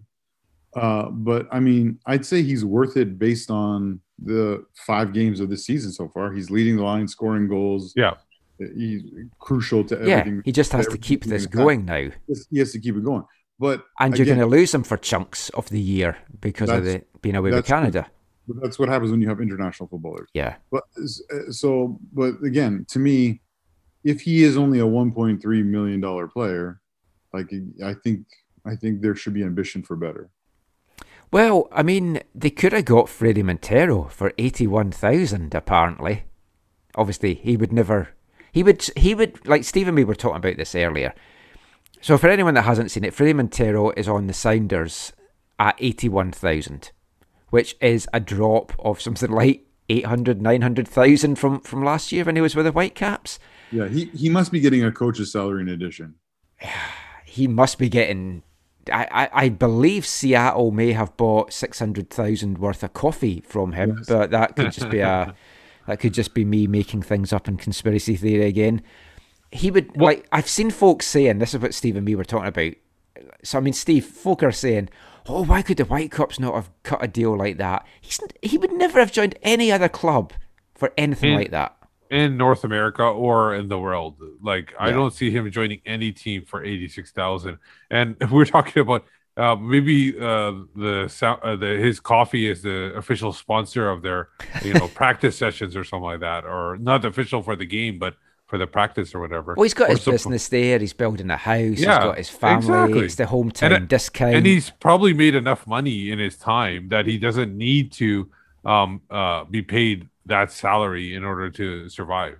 There's no way he's only making that. That's all I'm going to Let's watch him make 5 personal appearances every week and get however much to get paid on top of that as well. Because he is loved down in Seattle, and fair play to him. He's done well with him. I like Freddie, so he's happy. He's scoring goals. What was the joke back in the day when I think who was it being not very paid? Ashley Cole wasn't being paid very much. Oh yeah, and then we were saying that he's probably getting he's probably answering calls for Herbalife on their call center or something like that. So if you call in and hear an English player, ask him if his name is Ashley or something like that, and we'll see if he's getting supplementing good old somewhere else. Ashley Cole. Well, I mean, there's lots of players around the league that, from what we hear through the grapevine, it's like they get paid big money for personal appearances, or consultants. They get hired as consultants for whatever and get money for stuff like that. So there's ways around it. But let's look at some of the other players. Carlos Vela and Chicharito are the 2 highest paid players in the 2021 salary drop. Vela is top. He's the highest paid at 6.3 million in guaranteed compensation. His base is 4.5, so it's 1.9 on top of that for bonuses and stuff like that. Chicharito's on 6 million. There's 72 players that make $1 million or more in guaranteed compensation, and we have 2 of them at the Whitecaps. That's up from 58 players in 2019. Some of the other big earners, you've got, we're talking about Miami's Gonzalo Higuain, 5.8 he is on. TFC's Pozuelo, 3.8 base, 4.7 guaranteed. Joseph Martinez is only 3.9 guaranteed, considering what he's done in this league. That's a bit of a surprise to me. The average base salary for senior roster players, so non-DPs, is 398,725. So Tiber isn't far off that, and he is a senior roster player, and he's a senior veteran, I guess, now in MLS as well. So I guess that maybe plays a part in the salary negotiations for him. You're calling him average, Michael? Yeah. I think that's very fair. All the salaries as well, they're only up to April 15th, so there's been obviously some additions after that. So if we're looking at the highest and the lowest spenders in the league, Miami tops the league in salary spending at 17.8 million, and that is followed by TFC at 17 million, and then you've got the Galaxy at 16.8 million, 16.84 to be exact. Atlanta's 5th, 16.18. Then Cincinnati rounds off the top 5. They're 15.5 million. ahead of LAFC, who have the highest paid player in the league. And when you look at how utter garbage Cincinnati have been and have started this year, that is insane money. Yeah, and like I was saying before, there's currently, if you- like they're 8 million, approximately 8 million being the lowest and about 17 million being the highest. There's 9 teams that are above 13 million, like kind of like the halfway point, and only one team is averaging more than a point and a half so far in the MLS. And I think that shows a lot, like as of right now, spending a lot doesn't mean you're gaining a lot. Like you have to spend wisely in MLS, especially with a salary cap. Yeah. You have to spend wisely everywhere. Yeah, when you look at the Cincinnati roster, it is remarkable at how players are making, what players are making how much, and it is a clear sign of poor spending. Yeah. I mean, you look at that, and if I'm a Cincinnati fan, I am asking serious questions of ownership. And yeah, it's great to spend that money, but you're pissing it away. Yeah, I don't think you could. You can question ownership, but what you really should be questioning is who's running the team. Well, yeah, actually, maybe not ownership because they are spending Yeah. the money. It's the recruitment. It's who's in charge of the recruitment. I think it might be a and culture putting the issue. contracts together. It might be a culture issue there. Well, But, they've gone Dutch. Yeah. The most interesting thing from looking at the Cincinnati roster, which I guess I missed before, is it looks like they signed an academy keeper by the name Beckham Sunderland. They have high hopes of marketing him, I'm sure. I mean, Columbus Crew, they are the 8th biggest spenders at 13.5 million. They were MLS Cup champs. So you could say, yes, spending does equate to some success. But then you look, as we touched on, Philadelphia Union are the 3rd least spending, 9.34, which, as soon as the Whitecaps get their number 10, like even if we just say 2 million for them, that is going to take them above 1, 2, 3, 4, 5, 6, 7, 8, 9, possibly 10 clubs. So if they spend 2 million, they'll be above 10 clubs in spending. It would leave Austin then as the lowest at 9.14, Well, and then Philly at 9.34. Well, you also have to factor in that if that person comes in the summertime, there is a possibility that another place, like as we're speculating, might be leaving in the summertime. So that takes so they'll take that money. Oh yeah, down that's true. Also, actually touching on that was something else that was in JJ's chat with Axel today.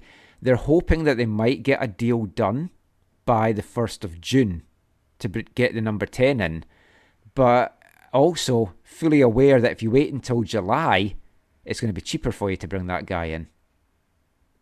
And you don't have a lot of games in June. Is this player like in their top 10 attacking midfielders list? Or I don't know. in the top 20? I don't know what number we're down to now.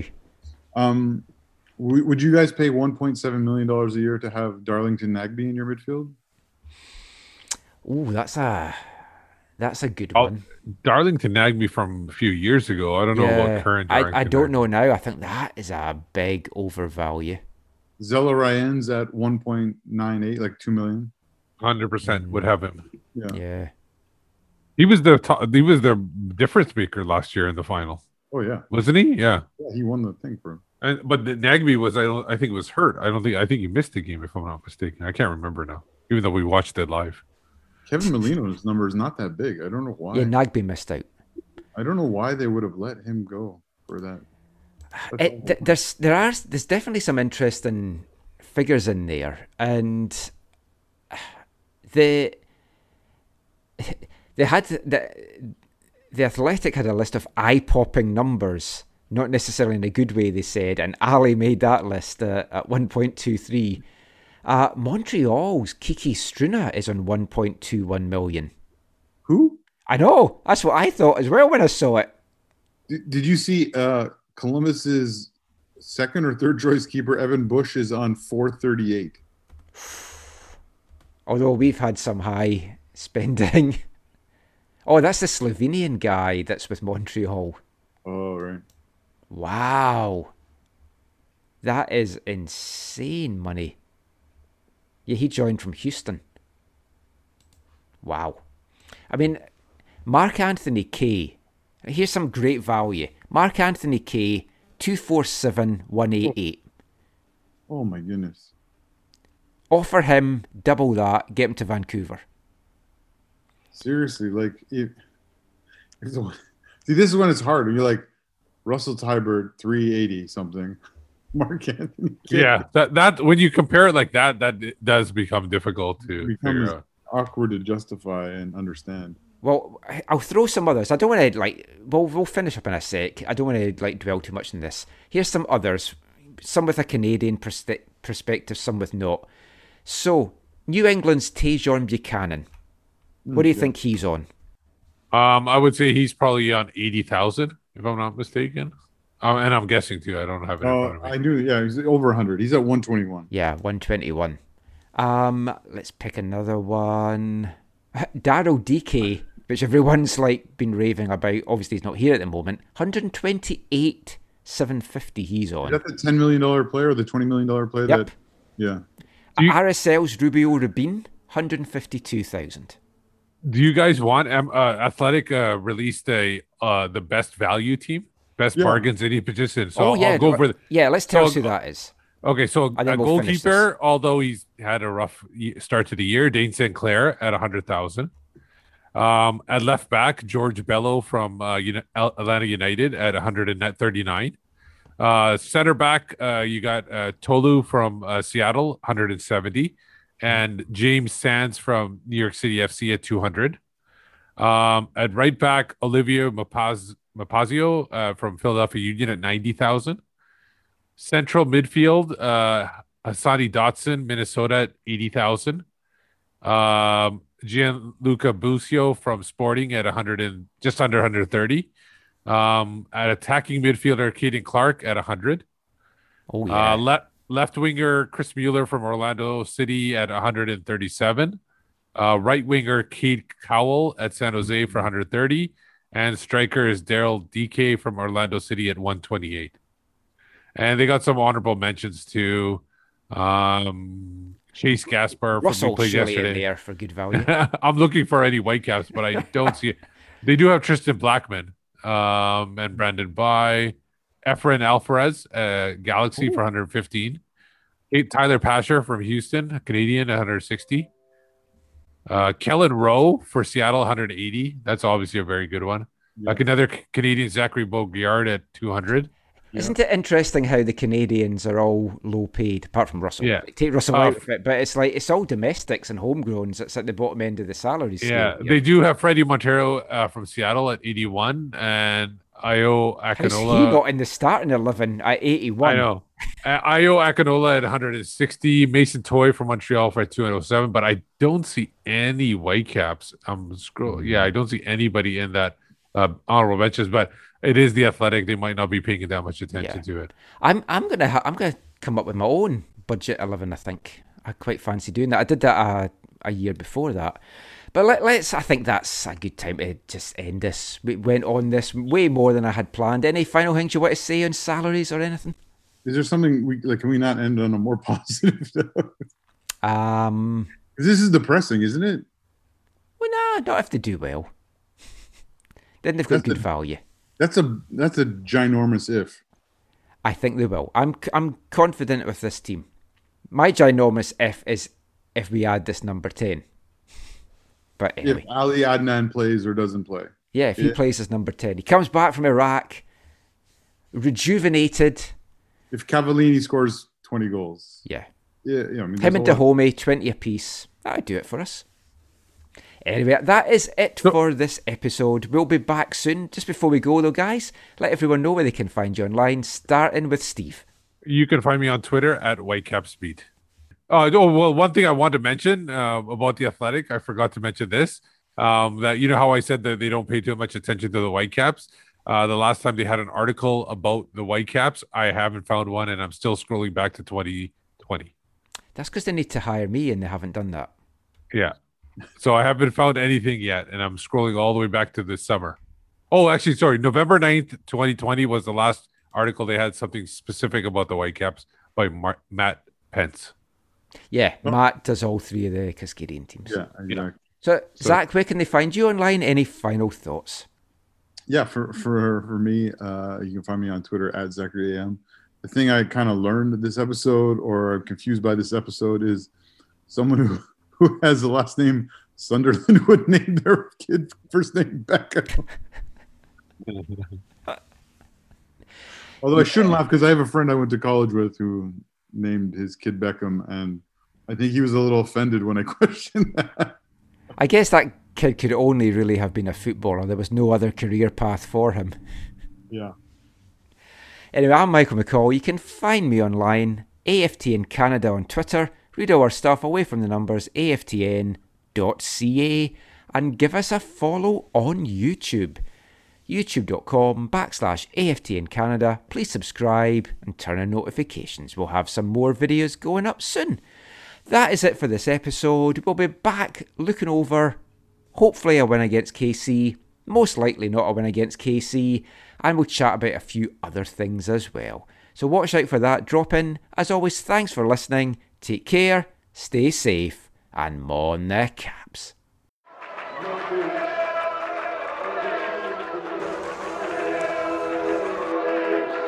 Going to your first match is an experience you never forget. The atmosphere of what's going on around the pitch looks beautiful, and you always look and go, wow, I'd love to play here one day. If you get the bug, it's going to stay with you for life.